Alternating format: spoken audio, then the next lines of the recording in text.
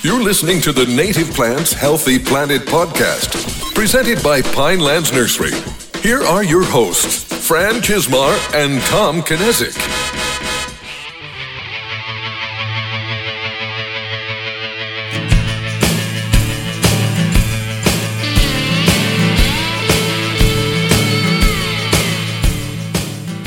Welcome back to The Buzz, brought to you by the Native Plants Healthy Planet podcast, presented by Pinelands Nursery. I am Fran Chismar. And I'm Tom Knezick, and today we're buzzing into episode 196, and like we've been doing, the last year and change now, once we got to a point where we had follow-up to talk about, before we get into the really good native plant stuff, we're going to do some follow-up on some of the stuff that's been going on in our world lately. So, yeah, which has been trade shows and conferences. Yes, for the most part. A whole lot of them.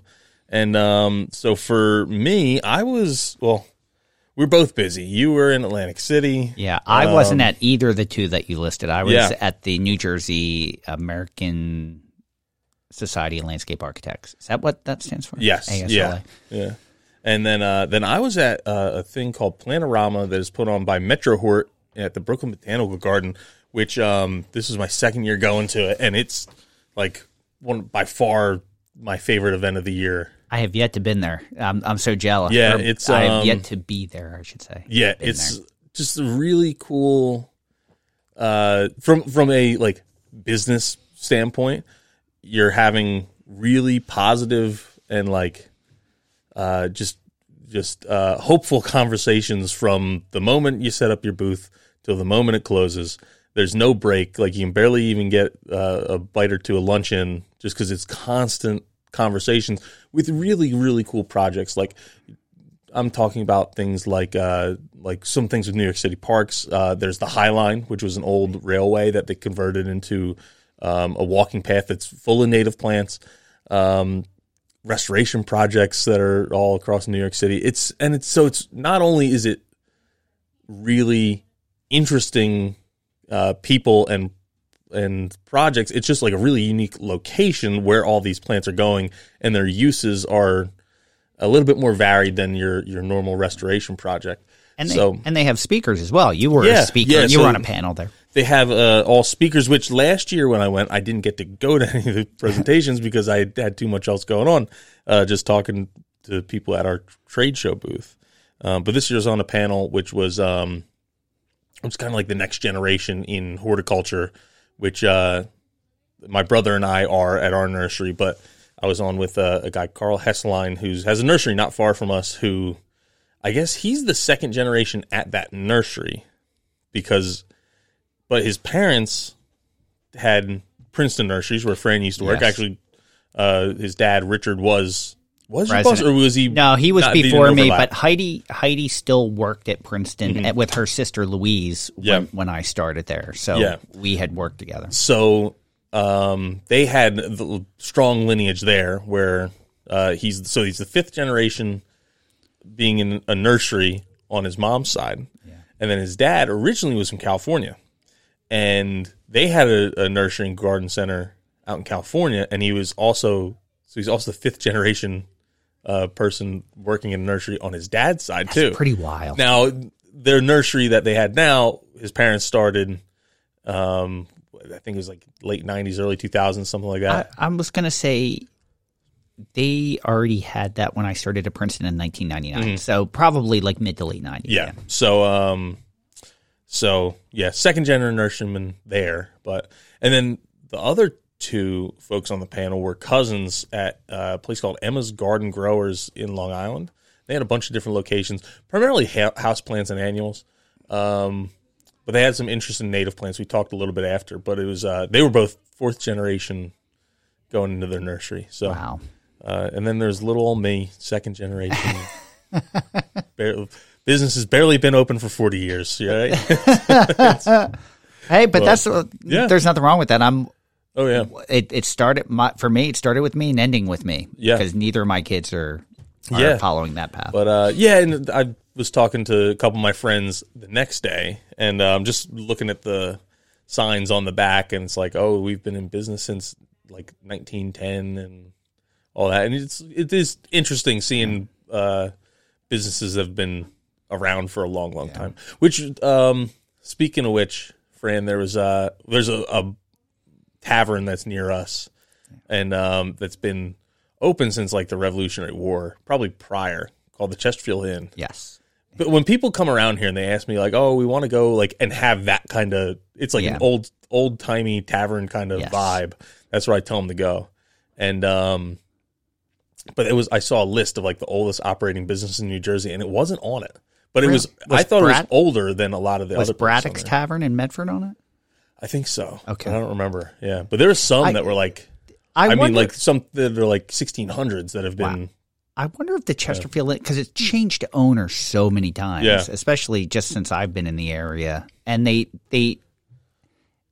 kind of added on to it a little bit too. Yeah. So I wonder if I think it wasn't necessarily that it's like single continuous ownership, or even like, but that it was a business still in operation that had operated in some capacity in that location earlier. I think I've actually eaten at the oldest tavern in New Jersey, which is South Jersey, I think. I have not, so. I have to look it up because I don't remember the name of it. Hold on one sec. It would be the Barnesboro Inn. Does that sound familiar? No, not at all. It's we just ate there recently, and it was a pretty cool place. Yeah. But so that's there's some nurseries that's been around for a long, long time, and Pinelands Nursery, while it's been around for a while, is not one of those that's been around like at the century mark. It's still relatively young. Actually, there's a when you're involved in agriculture, because agriculture is like a really old pursuit. We have our New Jersey Agricultural Society, and they have a dinner. And each year they honor all the farms that hit like the next century milestone. So there's like 2 or 3 that are on there this year. But there's a guy, Reich Siedam, who used to be the president of Farm Bureau I think their farms in Hillsborough area. Okay. And their farm has been farmed since 17 something. Wow. It's in his family. Like his family has farmed it since it was originally, I guess, eased over from the British, is my guess. They were given land by the king. Well, in any way, congratulations, because not every first-generation nursery gets to move along to the second generation. So that's quite an accomplishment in itself. The moderator in that that discussion had started a nursery and didn't have kids, and didn't have a buyer, so basically they had to go out of business because they wanted to retire, and that was it. So it's one of those things where I think one of the lines I used is I was really fortunate that my parents had a nursery for me to step into, but they were also kind of fortunate that they had kids that wanted to carry on the legacy. So my other big point was, like, I'm very fortunate that my parents decided to start a native plant nursery 40 years ago, because now it's like, wow, this is the heyday is coming, I think. Because I know, I would imagine that you know this, that right before I started working here, your parents were going to cut one of the employees in on the nursery. Did you know this? No, I didn't. Yeah. They weren't an employee by the time I started here, so that might give you an idea of who it might be. Yeah. I can maybe write it down. No, I didn't know that story. So okay, well that makes sense. Yeah. Because I think maybe your parents felt that that maybe that you and Steve didn't want to continue on in the nursery at that time, we weren't looking that way. So. But there was some folks that I shouldn't say some. There's a lot of folks I recognize there that either came up to me and told me they listened to the podcast, or I love hearing that, knew us in some regard. So thank you for everyone who stopped by. I'm going to give you the real shout out later on. And then I was also at New Jersey's Nursery and Landscape Association has their trade show, which is called Total Pro Expo, and that was on, if I was in Planorama on Tuesday. I was there on Wednesday. And that was really cool, too, for a couple reasons. One, this interim Secretary of Agriculture in New Jersey was walking around. And one of the things they discussed, I wasn't there the day he discussed it. He was there the day before I was. But New Jersey passed a bill a couple years ago about called like the Jersey Natives Program, where it's going to be a garden center program sponsored by the Department of Agriculture to help provide promotional literature about native plants. And so he was asking about some of our employees' advice for the program and that kind of stuff. Another really cool thing was that the New Jersey Native Plant Society, excuse me, I'm saying it backwards. Native Plant Society of New Jersey was there. And they actually gave 3 talks and had a really well-staffed booth. They have something coming up. So if you're in New Jersey, check it out, or even Eastern Pennsylvania, called Pollinator Day that they're working on, where they're going to have liaisons in each county that are going to go to local garden centers with permission of the garden center and targeting garden centers that already sell some native plants. Because one of the they did a big survey. One of the big complaints they found was that, most garden centers that their respondents to the survey went to didn't have any native plants or they couldn't find them. Yeah. And then 2 was once they were in a place and they were asking about native plants, the employees didn't know anything about them, so they couldn't even steer them in the right direction. Yeah. Kind of following up on what we said with that American Beauties program, where, okay, now you have something in a pot that people can recognize. It's got this national brand to it and comes with the appropriate signage. So the employee doesn't necessarily have to be knowledgeable. They can say, go that way where the butterfly is. Yes. And that's kind of steers you in the right direction. And each tag and all the labeling is going to give you enough information to make an informed decision. What Native Plant Society is doing is having this Pollinator Day where they're going to have a Native Plant Society volunteer at some of these garden centers on a certain day, steering and answering questions and steering people towards native plants. Nice. So even when I was there, I was like, well, someone was from Morris County, and I'm like, well, where are you going to go in Morris County? And they're like, well, we don't have a place yet. I'm like, come with me. I'll introduce you to the person you want to talk to. And I did that like 3 or 4 times. Awesome. And then I felt like I was bugging them at that point, so I stopped. But so it was nice to kind of use some of my connections to kind of start that bridge. But they were really well received. It was cool to see them there. They're doing a lot of good things. They have their podcast, which actually I guess you and I are going to be a feature guest on. Was it The Wild Story? Yes. Yeah. Yeah. That's what it's called. So, and I wrote a poem for that.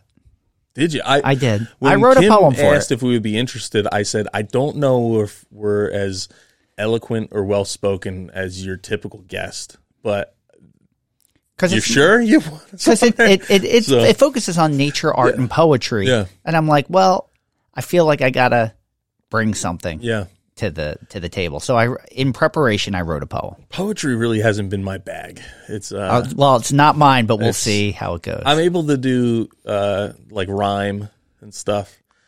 I'm decent at haikus.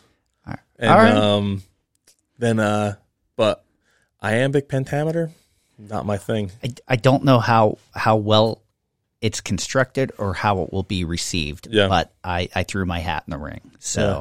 So that's something to look forward to. So if you want to hear my bad attempt at poetry, make sure you tune in. We'll give you more information. I think it's going to air in April. I think that's what they were saying. So all right, cool. And a couple other things we have coming up is Bowman's Hill. Am I saying this in order? Bowman's Hill Wildflower Preserve Land Ethics Symposium, which will be Thursday, February 15th.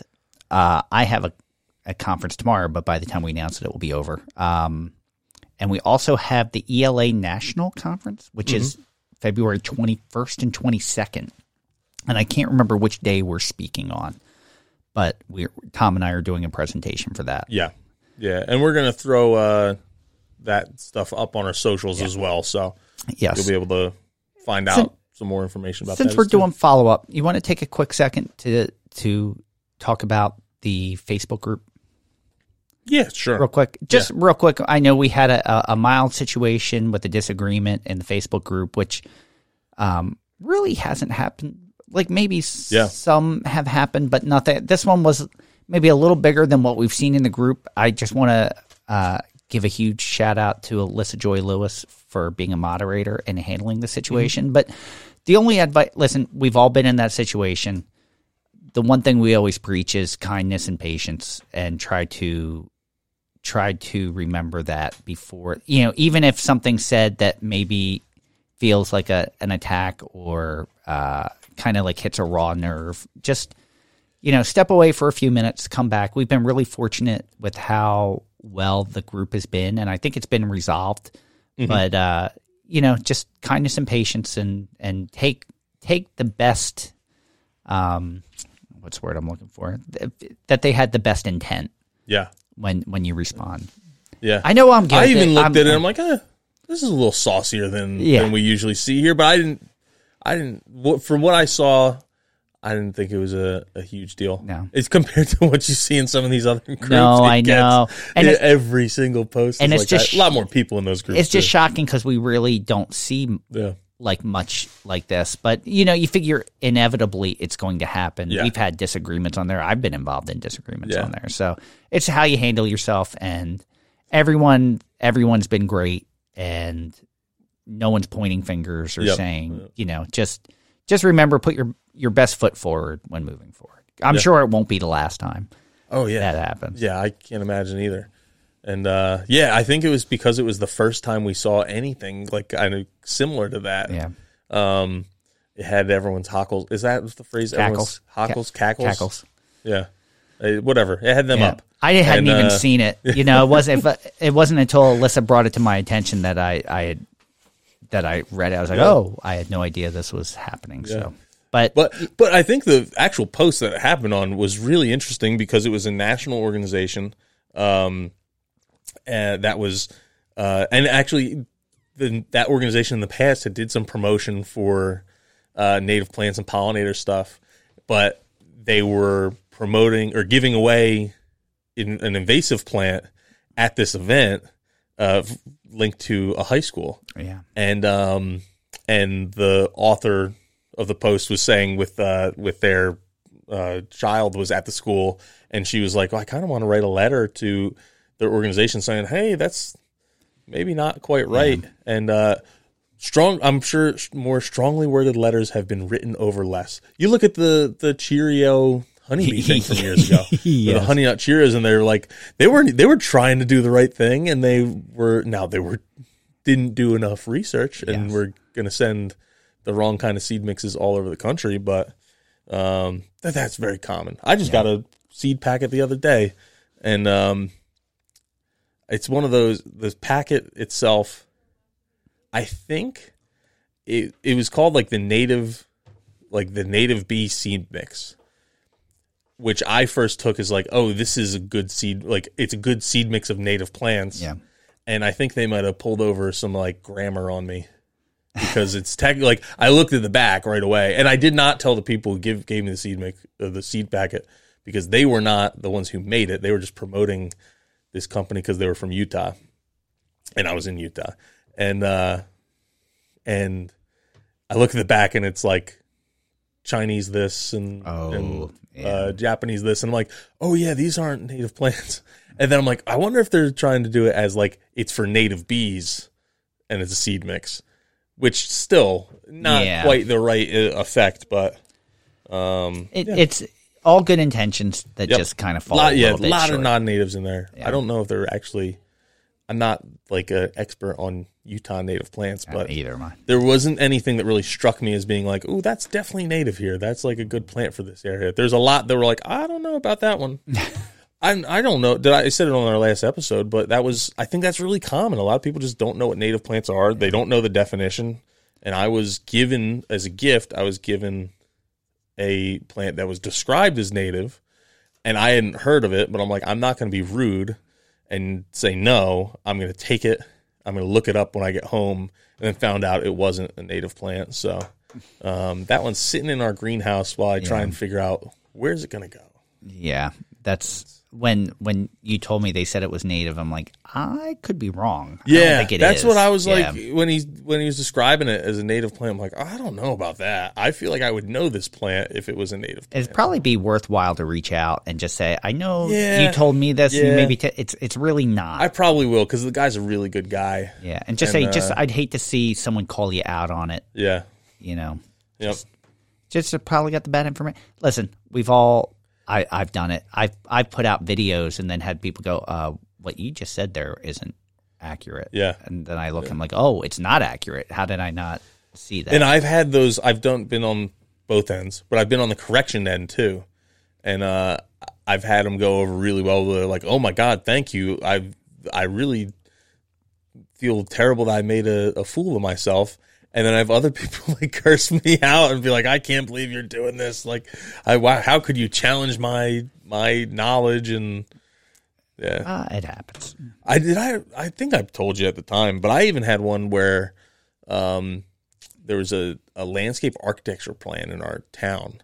And I was asked to take a look at it because they were claiming it was all native plants. And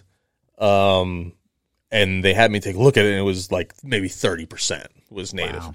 And but I heard the presentation. The person was claiming it was all native, and so I sent that architect a letter saying, "Hey, someone asked me to take a look at this because it's happening in our town.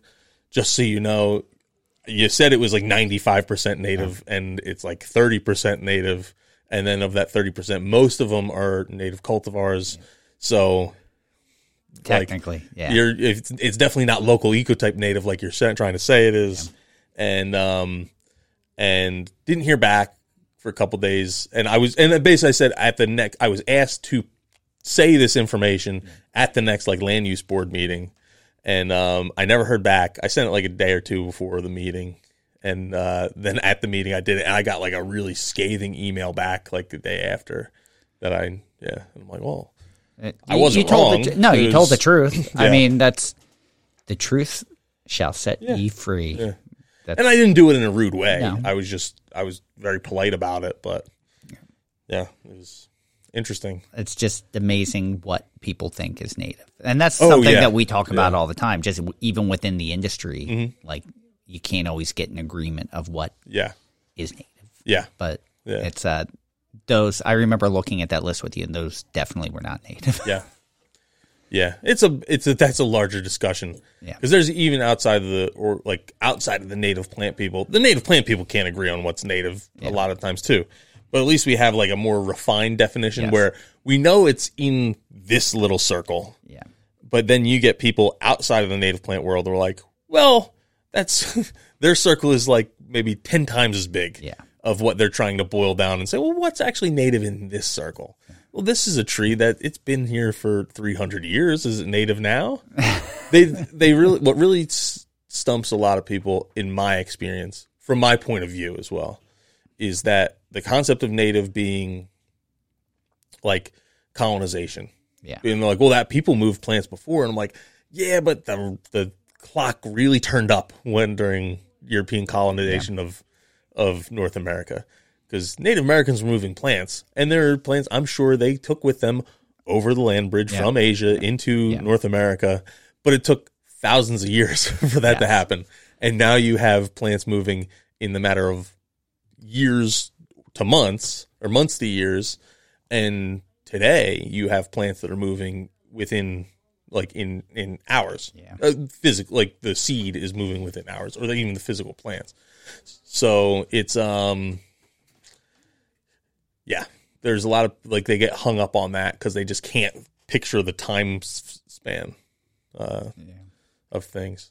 So I actually had someone bring that up to me at the New Jersey ASLA. They're like, "You're trying to tell me that you don't think that people brought plants over the Bering Land Bridge?" I'm like, I didn't say that. Yeah, I didn't say that at all. Oh yeah. I'm sure. Yeah, I'm sure it probably happened, but how long ago? Mm-hmm. It was definitely pre-colonization. Yep. Yeah, it was. And even then, the process was like accelerated so rapid, like to a factor of at least 100, if not 1,000. Yeah. So, yeah, That's it's Speed. Speed is the name of the game when it comes to a portion of the native plant definition. You could even look at it this way. If you go back, was Western United States part of Asia at some point? Were they connected there? I don't know. What did Pangea look like? I thought it went the other way. Did it go the other way? Yeah. I think they were at like opposite ends of Pangea. Right. Now we're really like talking about things that they were something I know nothing about. I think they're approaching each other over time. All right. Right? I don't know. But you go down like the little video rabbit holes and you see that there's a new ocean forming in Africa. It went the other way. Yeah, it went the other way. Okay. Yeah. So they will one day collide and form a giant mountain chain. Yes. Okay. Yeah. No, it was it was definitely the other way. Okay. Cool. Should we talk about plants? Native plants specifically. Would you like to go first? Sure. All right. My plant this week. I don't know this one, so I'm interested. And I'm a couple weeks removed from seeing it now, but it's the Utah juniper or Juniperus osteoperma. And little information I got from actually the not Native Plant Society, National Park Service, another NPS, about this plant is that junipers grow in some of the most inhospitable landscapes imaginable, thriving in an environment of baking heat, bone-chilling cold, intense sunlight, little water, and fierce winds. Often they appear to grow straight out of the solid rock. On the Colorado Plateau, the juniper, along with the pinyon pine, forms the most prevalent plant community, the pinyon juniper woodland, between 4,500 and 7,000 feet above sea level.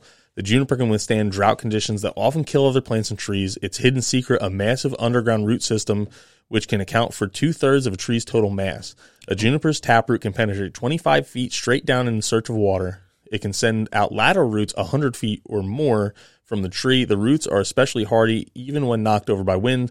Junipers can often continue to grow. I really thought this tree was cool because there's some that are like super tiny, which they basically said the tree won't get over. Further on in this that website, the trees won't get over 5 feet typically until they're like over 50 years old. Really? So because it's all root. They're like really scrubby and like they fit the climate. Yeah. If you were to plant one around here, I don't even know who would live, but people would be like, that's a really ugly tree. But it has like that gnarled, like bonsai kind of look, like a big bonsai type thing. And it's like just twisted and crooked and the bark looks like it's barely there. If it didn't have like the foliage on it, I don't know if you call that foliage for that kind of tree, but if it didn't have the green parts and it was just the bark, it would look like a gnarly piece of driftwood that had been like baked by the sun and smashed by the waves. But it's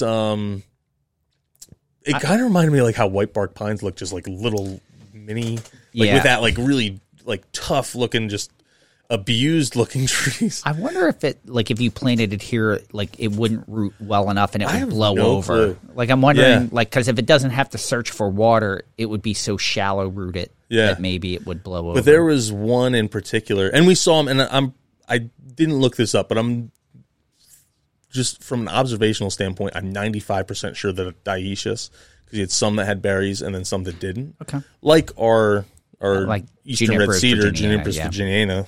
And the berries looked very similar. Maybe they were a little bit bigger on these, but there was one plant in particular that was like maybe 2 feet tall.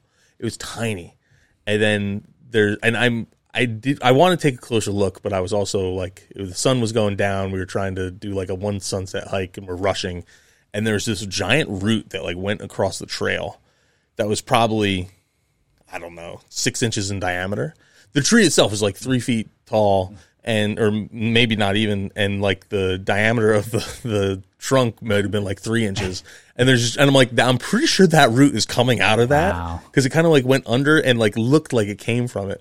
And there wasn't another tree close by that I felt like it could be from, and it was like, but just giant and across this trail and then went back under the ground on the other side. Wow. And I'm like, if that root is from that tree, that's really impressive. Like, you can tell why they can survive if that's the case, because the root was just enormous. And the plant was nothing. Yeah, it was just we didn't see any really big ones. They were all in like that. I didn't see any. I guess they can grow up to 30 feet. I didn't see any that tall. Maybe the tallest I saw were like 10 to 15 feet. Wow. Which is still pretty big. It's probably like 100+ year old tree. I guess it was also saying they can live up to 650 years old. Yeah, because if I remember correctly, Juniperus virginiana can live up to 900 years old, and the oldest one I think was in Kentucky, maybe, and it was 450 years old. Yeah, so like they're pretty long lived. Yeah. It was it was really cool. Now, specimen, or just really cool, that specimen in particular, but the whole tree was really interesting. I bet you those trees couldn't survive here because they would get deer browsed before they could ever they could ever survive. And I was wondering how many deer they had out there. We saw a couple roadkill ones, and it does not seem to be a very hospitable area for much, like, for deer that have to continually browse. Yeah, I would imagine it's difficult. And I would love to see what it looks like in the summer, because it's we went in the winter, so you didn't have any really that I noticed of the perennials that were blooming. But apparently there are some. There's like a monkey flower. There's a penstemon that were native there. But yeah, it's just like, and they're coming right out of the rock. It's how does this even grow here? But it's they do, and it's awesome. These plants, going back to our native plant discussion, like what is a native plant? They evolve with the ecosystem, and I think you'd be really like there. I'm sure there's invasive plants that could thrive there too, but I think you'd be really hard pressed. You're not planting hydrangea there, that's for sure. Or most wetland plants. Yeah. You know, it's these plants are highly adapted with the ecosystems they developed in, and it just kind of highlights the importance of that and why we need to preserve that. So very cool. Yeah, what was your great choice plant this week? So I enjoyed talking about last week the Washington hawthorn, or the Crataegus phenopyrum, and I just wanted to.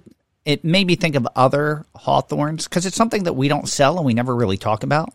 So my plant this week is green hawthorn, which is Crataegus viridis.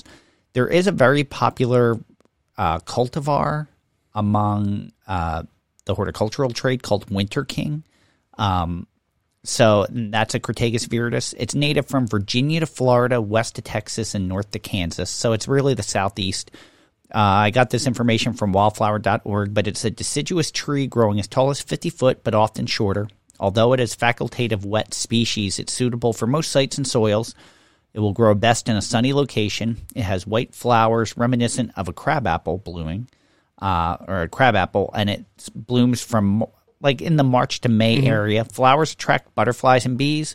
The bright orange to red fruit attracts birds and mammals. Wildlife also use the tree for nesting and cover. It's a larval host for the king's hairstreak, the gray hairstreak, the soapberry hairstreak, the banded hairstreak, and the red banded hairstreak. Highly deer resistant. Also, this hawthorn is mostly thornless, and when it does have thorns, it's smaller than the other hawthorns. But it has a nice spreading look, a lighter bark color. It is like that orange to red berry, almost like a firethorn, like a why can't I think of the botanical for that? But it's nice that it's a native tree that's southeast, and it's the berries are plentiful on it, so birds love it, go crazy when it's berrying. So I just thought it would be interesting to point out another one. Again, it's southeastern United States. If you're in that area, or if you happen to be in Utah, we always talk about the right plant, right place. Maybe one of these would be a good situation for you if you're in those areas. And I would definitely add them if you were capable of it. Stay tuned for more of the Native Plants Healthy Planet podcast, presented by Pinelands Nursery.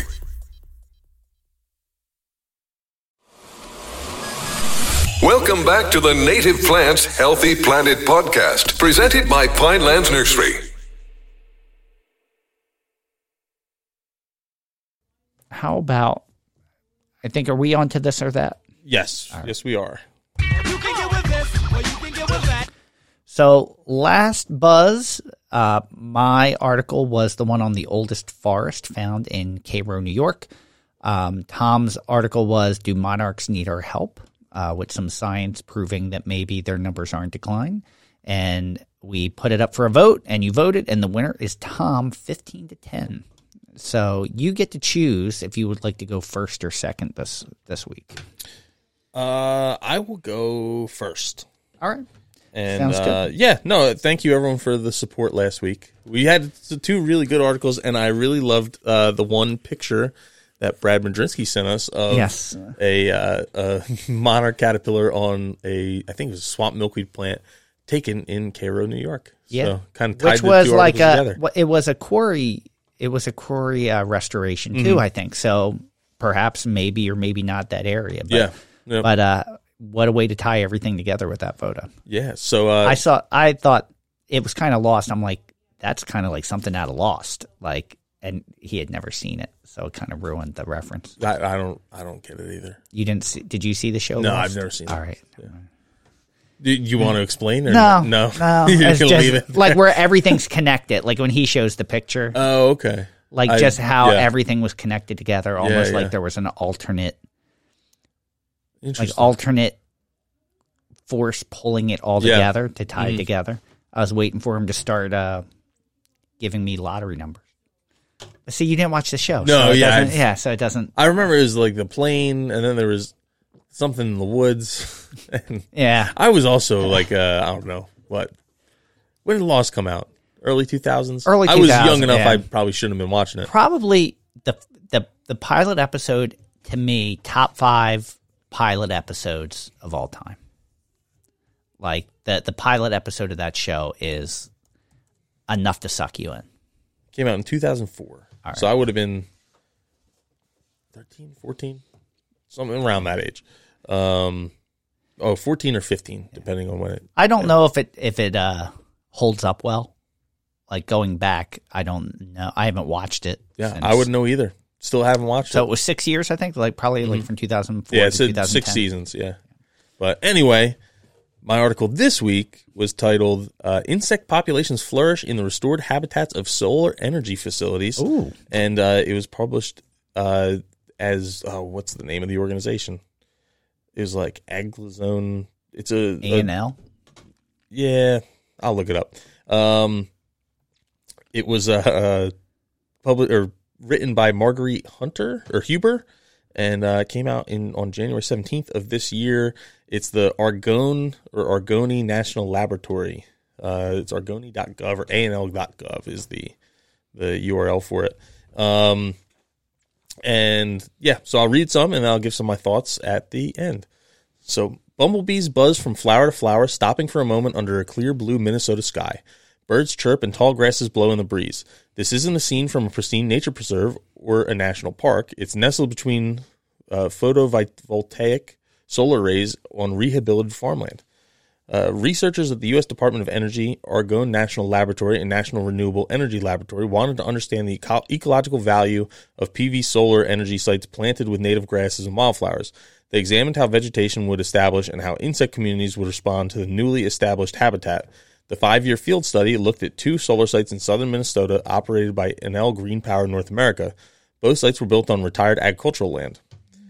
Smart land choices provide multiple benefits. Global insect biodiversity has been in decline due to habitat loss, pesticides, and climate change. Restoration of insect habitat paired with the smart land use changes toward renewable energy developments could help reverse the course. For instance, as a carbon-neutral source of electricity, expanded PV solar development is critical to mitigating climate change, according to the Department of Energy's Solar Future Study. Approximately 10 million acres of land in the U.S. will be needed for large-scale solar development by 2050 in order to meet grid decarbonization and climate change goals. But some lands are better suited for PV solar development than others. Disturbed lands such as former agricultural fields are ideal locations to hold rows of solar panels compared to lands that have been previously undisturbed. Even more strategies can be added to this winning combination to support insect conservation. Agrivoltaics is a combination of solar energy production with agricultural and vegetation management practices. One type of agrivoltaics focus on establishment of habitat for insects, pollinators, and other wildlife that can provide important ecosystem services, such as pollination. Pairing solar energy facilities on previously disturbed lands with habitat enhancement sounds like a logical win-win strategy to address energy and biodiversity challenges. To date, however, there has been little field data available to document the feasibility and the ecological benefits to this novel land use approach. If you build it, will they come? Who asked that in that movie? Was it it wasn't Kevin Costner. It's The Voice. It's The Voice. In the book, it's like a sports announcer, but in the movie, it's just a voice from beyond. Gotcha. I couldn't remember. James Earl Jones was in that movie. He is in that. Yeah, I wasn't sure if he said it. No, it's that a voice. Been pretty the voice impressive, speaks right? to both Kevin Costner and him. That would be if he was doing it. Yeah, like from Boston to Iowa. If you build it. Yeah. So, the two studied solar sites were. I'm going back to if you build it, they will come. That phrase, I find it to be so overused in our. It's very applicable. It is to native plants and pollinators, but I find it so overused, and it's funny because I've also seen as soon as you get like those new converts, they say it too. Like, and they say it, and it's like they feel like it's something they came up with and created. And it's like you hear it like now, and there's people like who just got in native plants saying, "Yeah, if you build it, they will come." Are you banning the use of that phrase? Are you striking it? Yeah, if that was something that would be a Tom's Petty. It's like, stop saying this. You are not the one who came up with it. You belong among the wildflowers. It's definitely true. It is 100% true, but it is no longer creative. Doesn't really faze me. I don't know. That it's applicable does not mean that we should keep saying it. It's find a new slant. Find a new way to say plant native plants, and the pollinators will show up in your yard. I get annoyed by little things like that sometimes. All right, so here's everyone's homework. I want you to come up with one other movie phrase or quote that can replace "if you build it, they will come." Isn't that? If you build it, he will come. Was the phrase? But you have to come up with another movie phrase to represent that. If you plant native plants, pollinators will be present. Extra points if it's like a Pixar or DreamWorks animated comedy. I was going to say if it's from like Eastbound and Down or or any Will Ferrell movie, you get extra points. What's Shrek say about the swamp? Well, that's less welcoming than this phrase. Anyway, back to the article. The two studied solar sites were planted with native grasses and flowering plants in early 2018. From August 2018 through August 2022, the researchers conducted 350 observational surveys for flowering vegetation and insect communities. They evaluated changes in plant and insect abundance and diversity with each visit. The effort to obtain this data was considerable, returning to each site 4 times per summer to record pollinator counts, said Heidi Hartman, manager of the Land Resources and Energy Policy Program in Argonne's Environmental Sciences Division, and one of the study's co-authors. Over time, we saw the numbers and types of flowering plants increase as the habitat matured. Measuring the corresponding positive impact for pollinators was very gratifying. By the end of the field campaign, the team observed increases for all habitat and biodiversity metrics. There was an increase in native plant species diversity and flower abundance. In addition, the team observed increases in abundance and diversity of native insect pollinators and agriculturally beneficial insects, which included honeybees, native bees, wasps, hornets, hoverflies, other flies, moths, butterflies, and beetles. Flowers and flowering plant species increased as well. Total insect abundance tripled, while native bees showed a 20-fold increase in numbers. The most numerous insect groups observed were beetles, flies, and moths. In an added benefit, the researchers found that pollinators from the solar site also visited soybean flowers in adjacent crop fields, providing additional pollination services. The benefits of solar pollination habitats.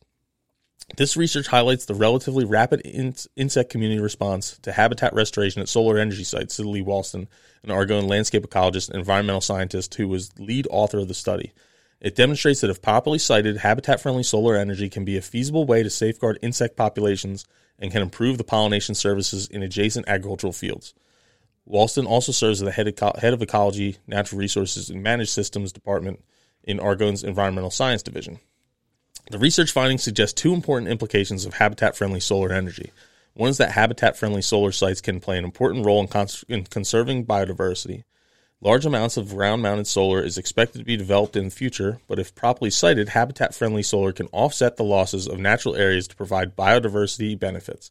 Second, habitat-friendly solar sites can help mitigate land use conflicts associated with the conversion of farmland for solar energy production, as approximately 80% of future ground-mounted solar development could occur on agricultural lands.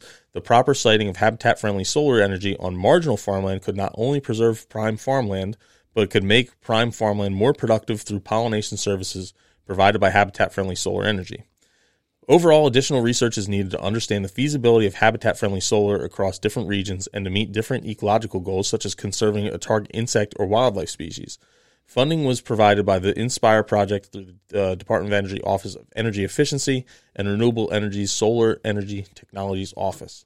So, yeah, really, really interesting topic. Something that, as someone in the agricultural space, I don't like seeing solar taking over viable farmland. That I kind of they kind of put stuff in here saying it was like rehabilitated farmland or retired farmland, which a lot of the projects I've seen in our neck of the woods, that's not been the case. Yeah. It's still what I would call prime farmland. And Farm Bureau in New Jersey has a whole thing saying we want to preserve prime farmland, put solar somewhere else. Yeah. And but this was something I was thinking about before I saw the article, and I feel like someone sent this to me, and if they did, forgive me for not giving you the credit for sending it, but I couldn't find who would have sent it. But farmland today doesn't have as much ecosystem benefits as it once did. When we used to farm dirty, air quotes around dirty, you had tons of wildlife benefit because you had hedgerows for birds and all that kind of stuff to live in, and you had all kinds of insects and milkweeds were growing up through it. And we've gotten so efficient with farming, we've taken away a lot of those ecosystem services. Now you still have some soil stability stuff and I'm trying to think of the word. Plants are producing oxygen. There's are benefits there. It's definitely better than impervious surface, but I could see if you really were to measure the benefits of today's farmland versus acre for acre versus habitat-friendly solar or wildlife-friendly solar, I could see the solar field coming out on top as far as like total, that you have way more inputs into the solar field. Making those panels comes at a cost. Yeah. But you're giving back more in the whole process too than a farm field would. Yeah, I'm torn because like we've talked about it before. Like I'd rather see solar on top of buildings. Like solar should have to be on top of every new warehouse that's built. But you're probably getting more pollinator function off of that property having it be solar fields. If it's done this way, most of what we've seen has been nothing but turf grass locally. I haven't seen any that were done with pollinator species or like for the most part, everything locally to here has been turf grass. So it's not really serving any purpose. But if you can do it right and take old farmland that's now providing a good pollinator or wildlife service, like that's a plus. Like if it's done right, this is things I just don't want that being used as a reason to put solar on ground, if that makes sense. I'm just torn. Like it's, I don't know. But it's the lesser of evils, and it's not even an evil. Yeah. I'm just saying it's you're getting the solar energy, you're getting wildlife and pollinator habitat. where it could just be farm, which is feeding people, or it could just be rehabilitated nature, which would be ideal, but I guess we're not going to get that. One of the things that's really interesting, I was in a presentation done by one of our local public utilities, and they were telling us, someone brought up the idea of like, why aren't we taking over farmland or natural lands to put in solar when we have this warehouse boom? Put it on the warehouses. And I guess there was two things, or parking lots too. Yeah. There's two things. One was that the cost to build the warehouse with a roof capable of holding the solar panels was 3 times the cost. But and so it made the project not viable anymore. I'm okay with that. Yeah, then I was also told that a lot of these warehouses already have to build so the roofs could hold solar panels as part of the. Yeah. So I don't know, but this is the person from our public utility, and then the second thing they said is that when a solar field is held by a private entity, it can't feed too much into the grid. So one, it's okay, you have enough solar panels up there that's going to supply the whole warehouse with its electricity. Anything extra would go back into the grid, and because it's not managed by a power company, it made it more difficult, because I guess they have to supply a certain level of power across the grid at all times. Okay. So you're in middle of the day, sun's beating down, these panels are cranking, right? It's putting all this energy in the grid, and they have to shut down some of these substations, power stations, or there's too much power on the grid. Gotcha. And then as these things go offline, they have to turn stuff back on so it pumps more power and keeps that as a flat line, right? And Russ, please tell me if I'm saying this right or not when you listen to this next week, because this is again just what I heard and I'm regurgitating.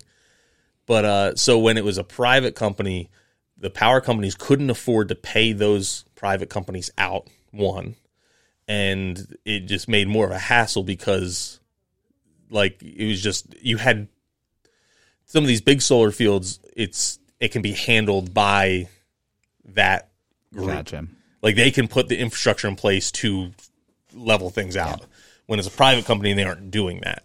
So now it's feeding all this stuff into the grid and then going off, and then say something comes offline or you have a transformer blow, like, it just made a mess for the public utility. But yeah, I'm like, oh, that would make logical sense.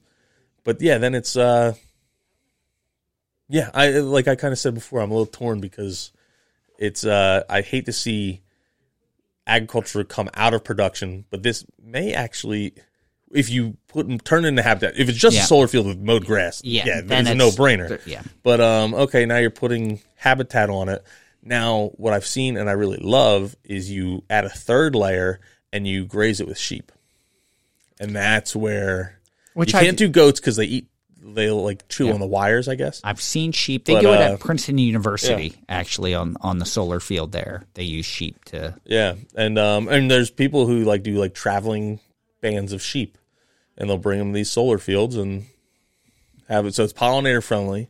You graze it with the sheep a couple times a year, keeps the vegetation levels low. It's actually going to help boost your productivity, I would think. Being grazed, it's going to alter the meadow landscape, but it should make it better, not worse. And now you have triple benefit because you have, I like that, sheep for whether it's wool or meat production. You have the habitat for pollinators, and then you're also getting a green energy source. You just have to make sure you're using plants that aren't toxic to sheep. Yeah, yeah, exactly. I like it. Good article. Yeah, it's let us know what you think about it. Yes. What do you think the solution is? You have a lot of homework this episode. Oh yeah. So I was going to say, Fran, what's your article? It's a long one, and this was the one that I was torn on whether or not to use. This article wasn't necessarily the one that was used in our Facebook group, but It's along the same line. So mine is called After the Dams, Restoring the Klamath River Will Take Billions of Native Seeds. This is by Juliet Grable from opb.org. This is long. Just give me the hook if it goes on too long. I think it's 3 pages, so it may be a little on the long side. Restoration contractor Resource Environmental Solutions and area tribes will plant up to 19 billion native seeds as the Klamath dams come out and reservoirs are drained. On the north shore of Iron Gate Reservoir, Frank Henry Jr. jams a heavy metal pole into the ground and twists. Once a hole is excavated, he grabs a stick from a 5-gallon bucket. Water drips from the small triangle of roots at one end. The stick is Klamath plum. It will eventually grow into a shrubbery tree that forms dense thickets and produces mauve-colored fruits. Henry pats native soil, moist, fluffy, and sticky with clay around the plum plant, then moves on to the next one. I'm digging maybe 12 to 13-inch hole with the rock bar, he says. These little ones that are kind of cluttered together are the ones I'm putting in right now. In February, snow dusts the hill, and aside from the occasional rumble of trucks passing by the reservoir, it's quiet. The air is cool, but the winter sun is warming. Not a bad day to work outside. Henry is part of a crew contracted by Resource Environmental Solutions, or RES, to restore the banks of the Klamath River in the wake of dam removal. Late last year, PacifiCorp transferred ownership of 4 hydroelectric dams, 3 in Northern California and 1 in Southern Oregon, to the Klamath River Renewal Corporation, which is managing the dam removal. Drawdown of the reservoirs is scheduled to begin as early as next January. Iron Gate is a sinuous, skinny reservoir tucked into the folds of the Siskiyou Mountains. Draining it will expose about 900 acres of wet mud. It's our job to make sure it's revegetated. We want that to be revegetated with a healthy native plant ecosystem, says Joshua Chenoweth, senior riparian ecologist for the Yurok tribe, who is leading the replanting effort. Phase 1 is to check the march of exotic invasive plants. For the last 2 years, Chenoweth's crew had been mowing a wide ribbon around the shoreline, carefully working around native plants like silver lupine. Last fall, they seeded the strip with a mix of native grasses and flowering plants. Now they're installing young shrubs and trees. Buckbrush, serviceberry, and Oregon ash, along with the Klamath plum. Collectively, these plants will create a wall of green, taking up space that would have otherwise been overrun by non-native plants like Medusa head, a grass with sticky seed head that clings heavily to hooves and muddy boots. The Klamath plum starts Henry's planting were grown in a nursery in Central Point, Oregon, from wild seed he helped collect in 2020. Henry, who has been a part of the Chenoweth's crew since 2019, has also done a fair amount of weed eating with the green machine and wrestled with 30-foot Himalayan blackberry vines, clipping, dragging, and piling them for the chipper. All the technicians except for Chenoweth and one other ecologist are all members of the Yurok tribe, like Henry or Karuk, and most have been there on the crew for several years. Any revegetation project, if it's done right, is adaptively managed by people that understand the landscape. There's no better place to look for than the tribes and people that live here and call it home, says Chenoweth. The revegetation of the Klamath River has been called the largest river restoration project in American history. Collecting, propagating, and growing enough seeds and plants to populate the reservoir footprints, approximately 2,200 acres in all, is a staggering task. RES launched the effort in 2019, recruiting and training crews from area tribes to collect seed and prepare the ground, and partnering with commercial nurseries to propagate plants and seed. Their planting design includes 96 different species, culturally significant plants like Yampa and Lomatium, important pollinator species like milkweed, and tens of thousands of oak trees. In total, RES aims to plant 250,000 trees and shrubs, 40,000 to 60,000 pounds of seed, enough to plant the reservoirs twice. We're up to 13 billion seeds approximately, says Gwen Santos, Regulatory and Ecology Director for RES. We're trying to get 17 billion to 19 billion. There's no way to collect enough wild seed to meet these targets, so RES had contracted with 5 commercial nurseries to propagate wild plants specifically for their seed, a process called seed amplification. You basically take advantage of nature, says Santos. You start with one seed and get a whole plant and produce 10 times the seed you started out with. There's a bit of practical magic involved in transforming a handful of wild seeds into hundreds of pounds, says Matt Benson, manager and farmer at Washington-based BFI Native Seeds, one of the contracted nurseries. There's 6,000 years of agriculture behind every seed I plant when I put a garden in or when a farmer plants a field, he says. We don't have any of that. The challenges start with getting wild seed to even sprout. Some must be cold stratified, exposed to a period of freezing before they will germinate. Once the plants are growing, Benson must figure out how to coax them into producing abundant fertile seed heads. A lot of plants are very happy just to make leaves, says Benson. When things are great, I can be a big bushy green plant and not worry about seed production. Often he uses water stress to trigger plants to flower and fruit, which in the dry Columbia basins is easy to manipulate with irrigation water. I'm just looking to see how much I have left. BFI, which is located near Moses Lake in central Washington, has devoted about 40 of their 2,000 acres to the Klamath Project. Benson is growing 20 different native species, some of which have yielded surprises. A field of mugwort started out as tiny tufts with gray-green leaves. In 1 year, it shot up almost like corn does, says Benson. He had to keep raising his sprinklers to accommodate the plant, which eventually towered over 10 feet and produced huge masses of flowers. Benson appreciates that RES understood the importance of starting early, well before dam removal was actually going to take place. 3 years, which is barely enough time, he says. Having the right plants at the right time will have a huge impact on the final success of the project. That will be restored wild Klamath. Like, imagine it. Sorry, when I pasted, I missed a little bit. Imagine it. Stand at the Wanaka Springs boat launch and picture Iron Gate Reservoir drained. The river has found its channel at the base of its original canyon. Willows flank the banks. Much of the reservoir footprint is flush with upland vegetation. Oak copses, thickets of buckbrush, and Klamath plum, blooming rose, and lupine. If your imagination needs a jumpstart, Google images of Washington State's Elwha River circa 2014 and several years hence. Between 2011 and 2014, 2 dams were removed from near the mouth of the river, which flows from the Olympic Mountains to the Strait of Juan de Fuca near the U.S.-Canada border. At the time, it was the largest dam removal in the world. The reservoirs were drawn down slowly, exposing a wasteland of mud littered with tree stumps. Within years, thanks to a combination of deliberate planting and natural repopulation, alder and cottonwood trees lined the new riverbanks, and lupines, berries, roses, and a host of other plants filled the bare spots. Chenoweth helped lead the reservation efforts at the Elwha and had settled with his family in Port Angeles with every intention of watching the landscape evolve. After the Yurok tribe toured the Elwha site, they began recruiting him for the Klamath River Project. The pull to lead another revegetation effort on even a larger scale proved too hard to resist, says Chenoweth. Here was a whole new landscape to learn about and try to apply lessons learned to a new project and advance the science of revegetating reservoirs after a dam removal project. Though the Elwha is the obvious analog to the Klamath, both are large dam removal projects in the Pacific Northwest. Chenoweth predicts major differences in how the vegetation responds. For one, the climates are vastly different. In the cool, wet Olympic Peninsula environment, plants in the fine, silty soils took off immediately. In the warmer, drier Klamath Basin climate, Chenoweth will take a more aggressive approach, planting and seeding as much as possible as soon as possible so plants can draw from the residual moisture in the soil. While the Elwha originates in the relatively pristine ecosystem within Olympic National Park, the Klamath flows from a basin highly altered by irrigation and agriculture.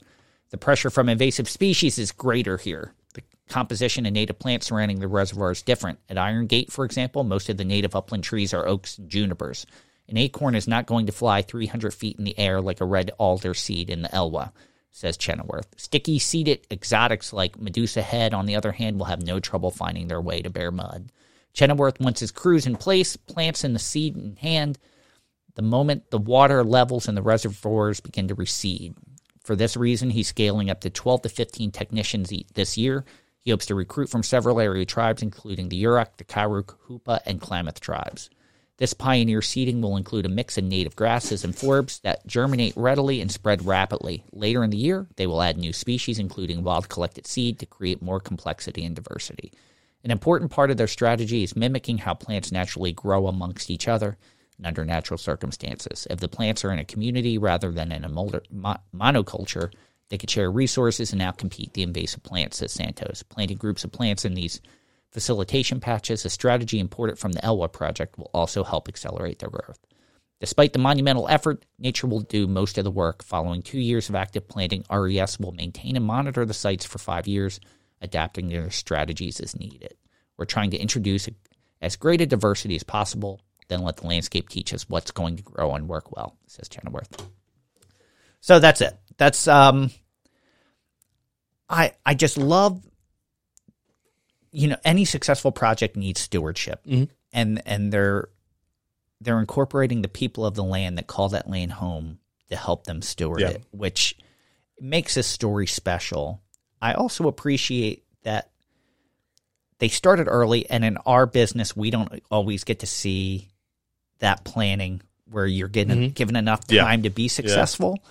So it sounds like they're doing everything they can to be successful. They're starting with what they know they could put in there to cover the ground, keep invasives out, and then work biodiversity in. So they're almost like including succession into that project, which it's just a very heartwarming project, and I hope it has all the success that they're hoping. It sounds, we're familiar with RES from who we deal with here in the East Coast, and it just seems like such a wonderful project. It almost makes me wish I was out there planting to say you could be a part of it. Like, I'm actually jealous that it's not happening on this coast. Yeah, this is like a major undertaking. I forget how many, you might even said in the article how many stages it is to get through. And but yeah, they got a lot of different stakeholders to come in to talk about it. And just about everything I've heard about it or read about it has nearly everyone on board. There was this was oh man, this was a couple of weeks ago now, but when Jeff Gall was on, because I was looking up the damn show, the Klamath stuff, there was news articles about it, and then there's comments under the news article, and you had a couple, I think, like citizens that were questioning. One person was saying that they couldn't believe that their power bill, like if this made their power bill go up, they were like, and there's one person in particular responding to the negative comments, and it was fairly humorous, but I doubt that the person who wrote the comment felt that way. Yeah, it was. It's some of those comments where I would be horrified if those comments showed up in our Facebook group. Oh yeah. But it was funny reading. It was funny reading them from afar. Yeah, but I also, if going to our Facebook group, I don't think we'd have that original question either. When the article says how the dam was decommissioned like 20 years ago, was my power bill going to go up? Like, you would be completely shocked at what I decline for comments going in the Facebook group. Yeah. Oh yeah. Like some of them. All right, I'll share what it was. And I declined because it was from a group, but it was Brad's post on Taylor Swift. Oh, yeah. Whispering into Travis Kelce's ear, can we plant some native plants in our front yard? And someone posted a prairie with trees in it saying, be careful what you wish for. Here's trees, native trees taking over our native prairies. And I'm like, well, that has nothing to do with this conversation. Yeah. At all. And we've talked about this on the podcast, that right plant, right place. Yeah. Like you wouldn't tell someone to plant Junipers virginiana in a prairie in Kansas. Mm-hmm. So it was just like, I didn't allow it because I'm like, it's really not adhering to anything. Wow. You're just starting trouble. This is all flies in the face of Elon Musk, friend. What do you have to say about freedom of speech? I'm not for it. I'm against it. People should be allowed to say things as dumb or fake as they want, as long. But that was just someone that knew. Yeah, I felt like knew a little bit. That was just trying to say, I know something about native plants, and here you go. Yeah, and I just felt like it was an argument starter. It wasn't constructive comments. Yeah, it's we talked about Brad a little earlier, but I will comment on him again, putting up that post. He was the bigger man in that he had every right to hate Travis Kelce and hate Taylor Swift for what they did to his Bills.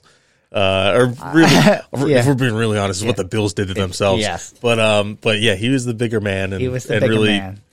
He took it on the chin and was able to put up that reasonably funny meme of talking about native plants. The other comment, and I had told you about this one. Someone had commented on Spotify on the mosquito control episode. Oh yeah. I'm a mosquito control company, and just think how bad the problem would be if I didn't spray. Yeah. And I'm like, well, you didn't listen to the podcast at all because we're telling you what would happen if you didn't spray. But those are the kind of things I save the argument because I'm like, this is someone that's just kind of trolling a little bit. And just so it does happen. I just don't allow it. Yeah. Yep. But so just remember that when you're commenting.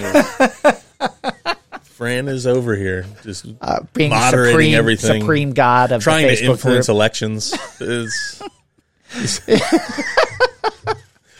It happens. It happens. But no, it's just nice to see what's going into this river being restored to what it once was. And I'm really looking forward to these follow-up stories 10 years from now of what has happened since the dams have been removed. And that's what I'm really looking forward to, how that land is responding and what they've seen. So I think there are two great articles. Just look, wow, we've been going for a while. We still have a lot left. to go. Yeah. Two fantastic articles. So Tom's is on the. I'm sorry, I just scrolled by yours. Tom's is on insect populations flourishing in restored habitats and solar energy facilities. Mine is about the amount of seeds and the restoration after the dams restoring the Klamath River. We'll take billions of native seeds. We'll post this on Monday, and you have to make sure you go to the Facebook group and join and vote because. And of course, the choice is yours. All right. This may be the longest segment of the podcast. Oh, yeah. I am going to kick us off into listener shout-outs. Listener shout-out. I'm going to go first with my singular shout-out. So I just wanted to thank Jim Feuermeyer. He reached out to me, DM'd me on Facebook just to say some kind words about the Meet Fran Chismar episode, and I really appreciated it. So thank you so much for taking time to write, and what you said meant a lot. So thank you very much. Yeah, and right. I'll start with the folks who did it the old-fashioned way. Left reviews for us because we do appreciate all those reviews and comments. And the first one was actually a return review from Registration Failed. And they also said 5 stars on the Meet Fran episode. And they were actually one of our book winners from when we gave away the Camille Dungy book. And she just thought the episode was really enjoyable and thought it was interesting how people get into the horticultural business. So, and hopefully it will inspire others. Yeah. So I hope so too. Yep. And that was, I think it didn't necessarily go as planned. No. Thanks, Fran. I think I said it before. It was supposed to be kind of like jovial and lighthearted, and then it turned into, but I think it was really good at the same time. I think people will be inspired to explore their dreams after that. And then we had Eric Fleming on Spotify wrote that they love the show and listen regularly and finally figured out how to leave a comment on there. So, thank you very much. Leave more. And then now comes the long list of folks that I've saw in person over the last week and change. And so starting with some of the folks at Planorama, there was Agnes, Catherine, Carolyn, Todd Heyman again. Todd, we love what you're doing out there, and keep saying hello whenever we see you. There was Gary. I met Kevin Moriarty, who is a Native Plants Healthy Planet Facebook group celebrity. Top contributor. Yeah, huge contributor. Puts up a lot of really, really interesting stuff, doing some fantastic native gardening out on Staten Island. So it was nice to meet him in person. That I ruined it a little bit by not being there. I think I'm going to become a recluse. Yeah.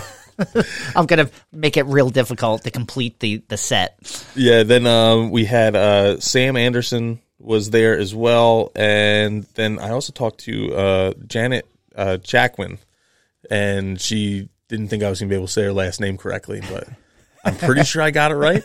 We practiced in person. So, no, it was really nice to meet all you and get to say hello. And it's as the recipient of – oh, actually, I have more. There was I ran Todd Bradbury and then Rick McCoy at Total Pro Expo as well. And I want to say there's someone else, but Did you say Sam Anderson? I did, yes. Okay, all right. Yeah, but no, it's it's very flattering when people come up and say hello and that they listen. And it's funny because some people you can tell are a little bit nervous, but in a sense, we get equally nervous when we hear it because it's like, it's humbling that I bring it up a bunch. We're literally sitting here, just the two of us, face to face at opposite ends of, if almost like those movie scenes of like the couple that's like having hard times and they live in the big house with a long table and we're opposite ends of the table. It's not quite as long as in the movies. We're getting along. We aren't fighting at the moment, but it's kind of set up like that. And then, you kind of forget that there's thousands of people that are listening to this. I love hearing it, but I never expect to hear it. Every time I hear it, I'm surprised that, hey, I'm a listener, especially at like those kinds of things. Industry events. I don't know. It just is very not shocking, but surprising and humbling. Yeah, it's very humbling. Is like one of those things where you kind of like put down your head and kick your foot. Like, oh shucks. Gee willikers. Man. And if you really want to hear us talk about the podcast more, we will. Yeah. But we tend not to lead with that foot. Yeah. But if you prompted, like at Mance, I had someone basically interviewing me. I was more than happy to answer. Someone else I ran into at Planorama, and it was one of my moments where I was on the receiving end. Is the guy Thomas Christopher from Growing Greener? Oh yeah, the Growing Greener podcast, and I knew it as soon as he started talking. He came up to me to like ask me if I would go on Growing Greener. Oh, awesome! But as soon as he started talking, I'm like, I know who you are. And then I had to I had to say, oh yeah, no, I listen to you guys, not a lot, but every once in a while, and no, I was honored that he'd think about including this because I wanted to talk to him anyway. So that's awesome. Very cool. Very cool. I don't know if he's listening to this now. He hadn't listened to us beforehand. Oh, but what? I know, right? Forget it. You can't go on. But it's we do really appreciate it. So if you see us out, don't be afraid to say hello. We're just Please people, just two lonely people sitting at a lonely long table, and it's nice to know that there's people sitting around the rest of the table in spirit. When we turn off the microphones, we just sit quiet. Oh, you hear the clink of a fork.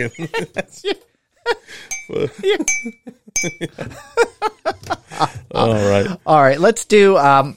We have a little twist. Grow, read a book. I like books. This is typically a Tom segment, but since I've been reading again, I actually have a book to read, or not to read, to talk about. So at the time I'm saying this right now, the book had not been released, but it's getting released on February 6th. So by the time this comes out, the book will have been released and you can get a copy of it. We were fortunate enough to be contacted and get a pre-release. And the book is called Earth and Soul by Leah Rampey. And I was trying to put it in a way that most of our listeners can understand the stance I'm taking. Very good book. But I thought, to describe it, I felt it was a perfect companion book to A New Garden Ethic by Benjamin Vogt, which Benjamin, in that first book, it's a very dense read on all the psychological reasons that you should plant native plants and why native plants are important and why you should do it. Where I feel Leah's book is a more soul-searching read through why you need to do this for the purpose of your own and everyone else's personal growth and health and mental stability. So it's more like a soul-searching type book and all the reasons why. And it's kind of laid out in a similar fashion. And as you read, a lot of the references Leah uses are all books and authors that we've had on the podcast or talked about. Like she references Robin Wall Kimmerer, she references Doug Tallamy, and a lot of other more spiritual authors and people. But Leah, who runs Pilgrimage, is on her own thing, kind of takes you on a pilgrimage through these uncertain times. So it really takes a deep look at our disconnection with nature during these times of natural loss and climate change and how this disconnect affects our health and well-being. It provides an understanding as to why we've changed our landscape over the centuries since European settlement, and gives us a roadmap to reconnect. It explains that there's no going back. She uses a tale about a woven tapestry, but we have the opportunity to weave something new.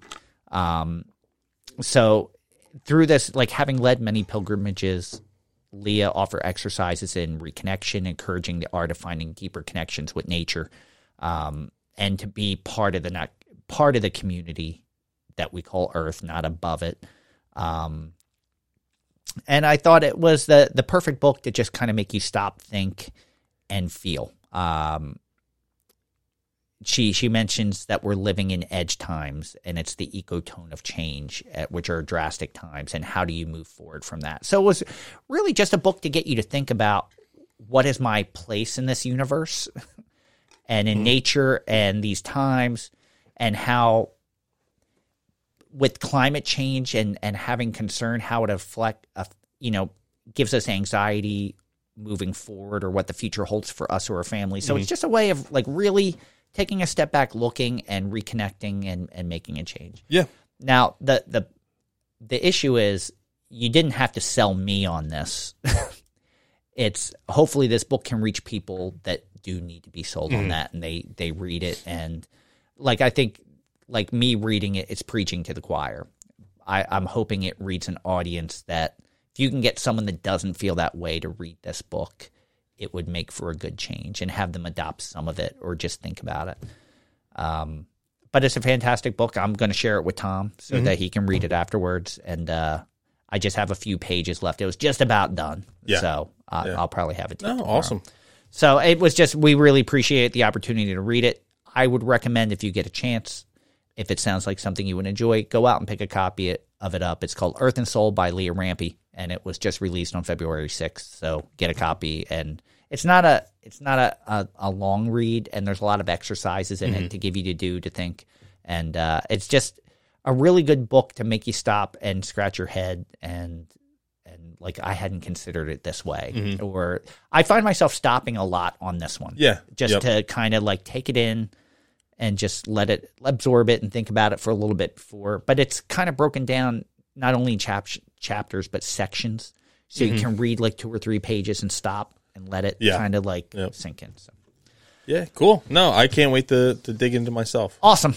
Can't wait to get it to you. So we're down. I wrote a Take It or Leave It, and I'm questioning if I'd given you this before. I feel like we did. I think it might have been early on, but just fertilizer in general. Do we need fertilizer? Is that important for planting native plants? Are we providing something that isn't necessary to plants, especially if you're considering right plant, right place? Like say you have a little blue stem and you're planting it in a upland soil that's right deficient place, of nutrients. I think it depends. It depends on your weed pressure, invasive plant pressure. Because sometimes, and that goes 2 ways. Because 1, it can give your plant a little jolt to get ahead of that, but 2, it can also feed the stuff that you're not trying to feed. Yes, at the same time. And there's a lot of different fertilizers with a lot of different rates, or it's really, there's hundreds of choices of what you can use and what the results are. Yeah. So there's a lot to look into. It's not as easy as just grabbing a bag and going out there and throwing fertilizer down. Yeah. If you're doing it in the right place, no, I don't think you need it. It's when you're trying to force something that probably isn't like 100% fit. Probably even like 75% fit is where I think that's where you'd want it. But at the same time, it's like, if you're forcing it, shouldn't be planting that. Yeah. So, but it's also something that's pretty standard in the industry, because it's about turns and getting plants ready so you can get more plants out the door. Yeah. Like in a good way, because the more plants you get out the door, the more good you can do. Yeah. So if you were to come into work tomorrow and they say fertilizer's banned, would it upset you? No. Okay. You'd be like, okay. Yeah.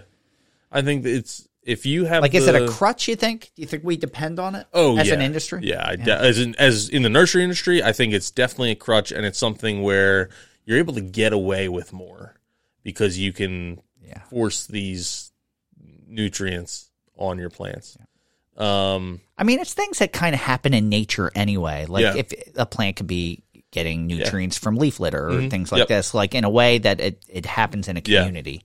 We're just, and the way we're doing it isn't natural. So maybe it's needed to. It's if you can, I'm even a big proponent of this with when growing plants in containers, is if you can have the right cultural practices, you don't need a lot of other inputs. It's when your cultural practices are off a little bit, and it takes a long time to figure some of this stuff out. Well, but you're too wet, wet more than too dry. You're growing things that are in a way that they don't prefer. That's when you need all your chemistry. Well, let me put it this way: for nursery conditions, potting soil is not going to have the same nutrients or mycorrhizae that you would have in a forest floor. Yeah. So is it better that we do that to give it the nutrients that it's lacking because of the potting, because it's not a native soil? Yeah. Well, I think that's why you have to. Yeah. And it's not even just that the nutrients are absent, because sometimes they aren't. It's that the holding capacity or the availability. So different substrates will have different holding capacities, and then also have different. You may have substrates that have really high holding capacities, but they don't give it up freely. Yeah. I'm trying to think of one off the top of my head. You can't access. It's not. That's one of the reasons that peat moss is so popular, because it has it can hold a lot of water and the nutrients that are in the water, but then it also gives up that water to the plant pretty easily. Where there's other substrates where they can hold a lot of water, but they won't give it up as easily. So, and then there's substrates that just don't hold any water, and then therefore cannot hold the nutrient load too. So, it's all like cation exchange capacity.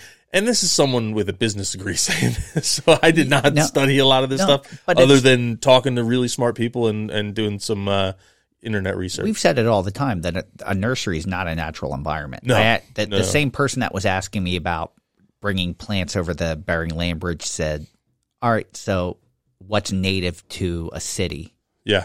And I go, well, a city's not a natural environment. Yeah. So we're talking about two different things. And I think a nursery is not a natural environment. So you can't use the same practices because it's not a natural environment. You have to alter things. But I always look at that one ingredient just across the board for all nurseries, or even plant. I don't use any fertilizer when I plant at my house. Yeah, I don't either. With my like vegetable garden, I will. Okay, that's a little different. Yeah, but as far as planting plants in the landscape, I have never used a fertilizer.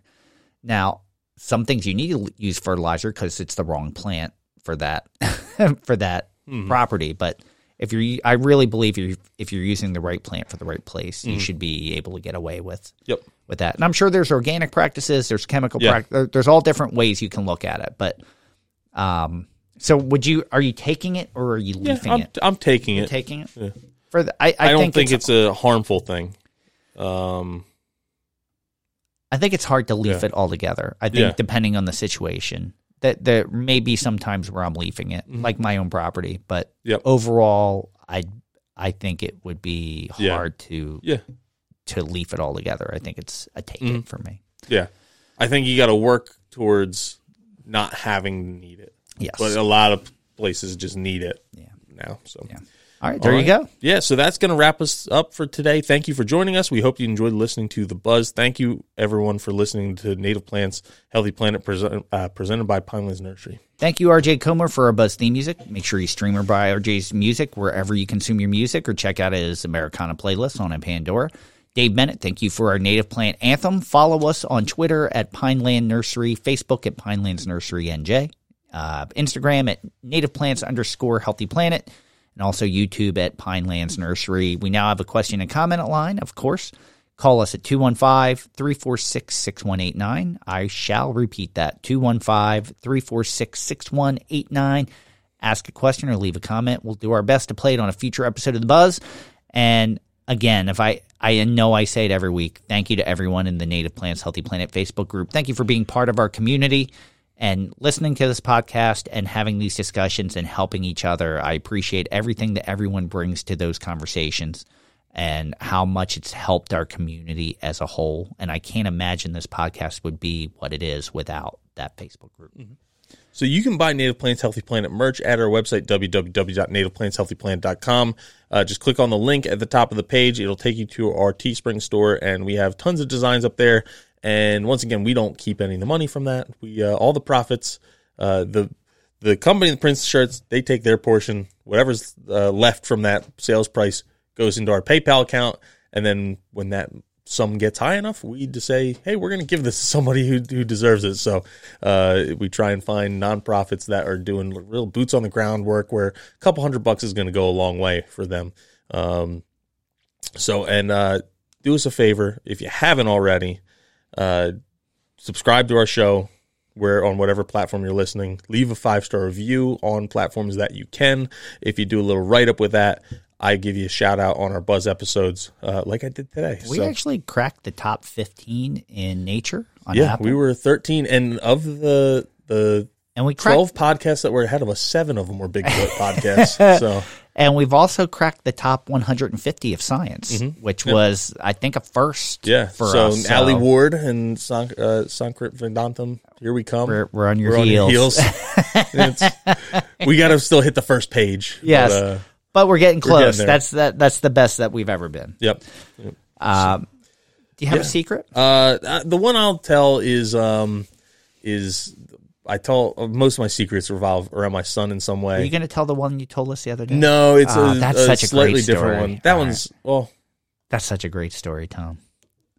Yeah, okay, I can tell that one instead. I'll save the other one. The other one was a little more sentimental, but so he goes to a farm school, which is pretty cool. And my wife gets an email of what he does in school for the day.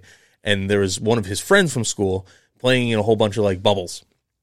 So my wife is like, "Oh, did you play with bubbles today?" And he's like, "No, the class did, but I didn't." And she's like, "Well, what were you doing?" He's like, "I was sitting on the bench."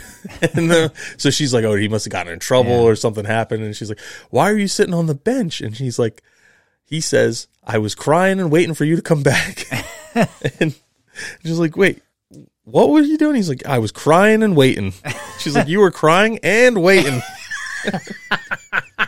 And he like kind of crawls up on her lap and gives her a big hug. And then she's like, "You were crying?" And he says, "Crying like a baby. I'm a baby. Wah, wah, wah. Change my diaper."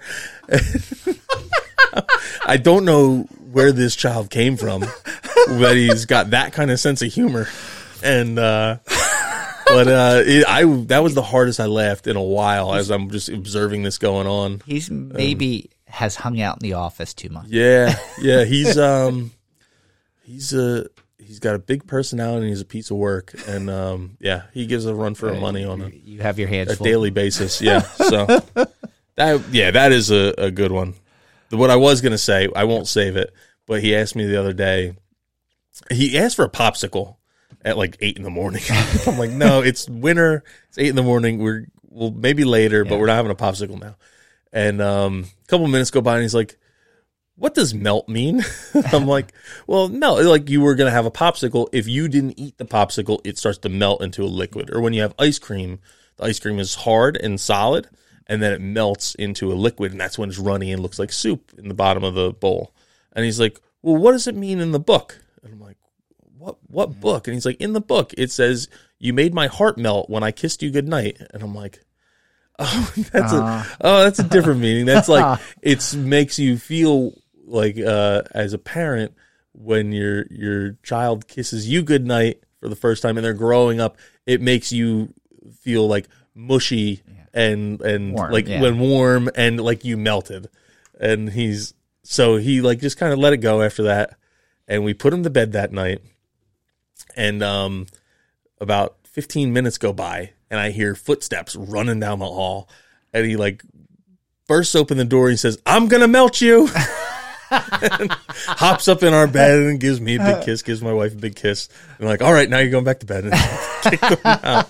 But now he does it not every night, but a lot of nights. That's awesome. He'll come in and ask if he can melt us and then goes back to bed. I love it. So that's great. Fantastic. The joys of parenthood. Yes. Right? Yes. Fantastic secrets. Those moments are what make the crying and screaming and saying they want to go back to the hotel when you're trying to do like a beautiful sunrise hike in Arches National Park worth it, right? Makes all the crying and waiting worth it. So, all right. Well, thank you, everyone. I am Tom. And I am Fran. Thanks again to everyone. Coming up next week, we have, I didn't update this, but coming up next week, we're live from Bowman's Hill Wildflower Preserve Land Ethics Symposium. Yeah. If I remember correctly. I believe so, yeah. Well, we're not live. It's pre-recorded, but it will be the episode that will be airing on. And then at some point, we have the Canadians will be happy. Yes. So we have we're doing something for the Canadians. We aim to please you. I know we promised it like a month and a half ago, but things happened, and now it's finally going to happen. It's happening. It's happening. So make sure you tune in and hear those. And until then, keep it native.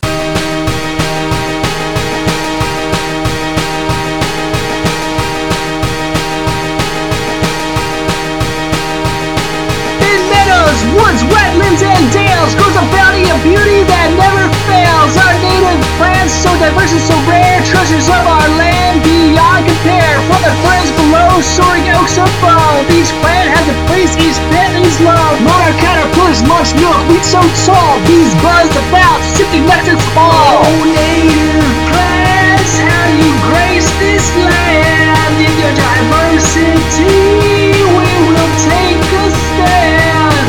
Protect and preserve our generations to come. Their beauty and potency second to none. To protect and preserve the earth, to restore the native plant movement you just can't ignore. Goldenrod, asters, and flowers galore. Monarch is so stunning, can't help but adore. Their colors, their fragrance, a feast for the eyes. Their value to wildlife, no need to disguise. Native plants, how you grace this land. In your diversity, we will take a stand.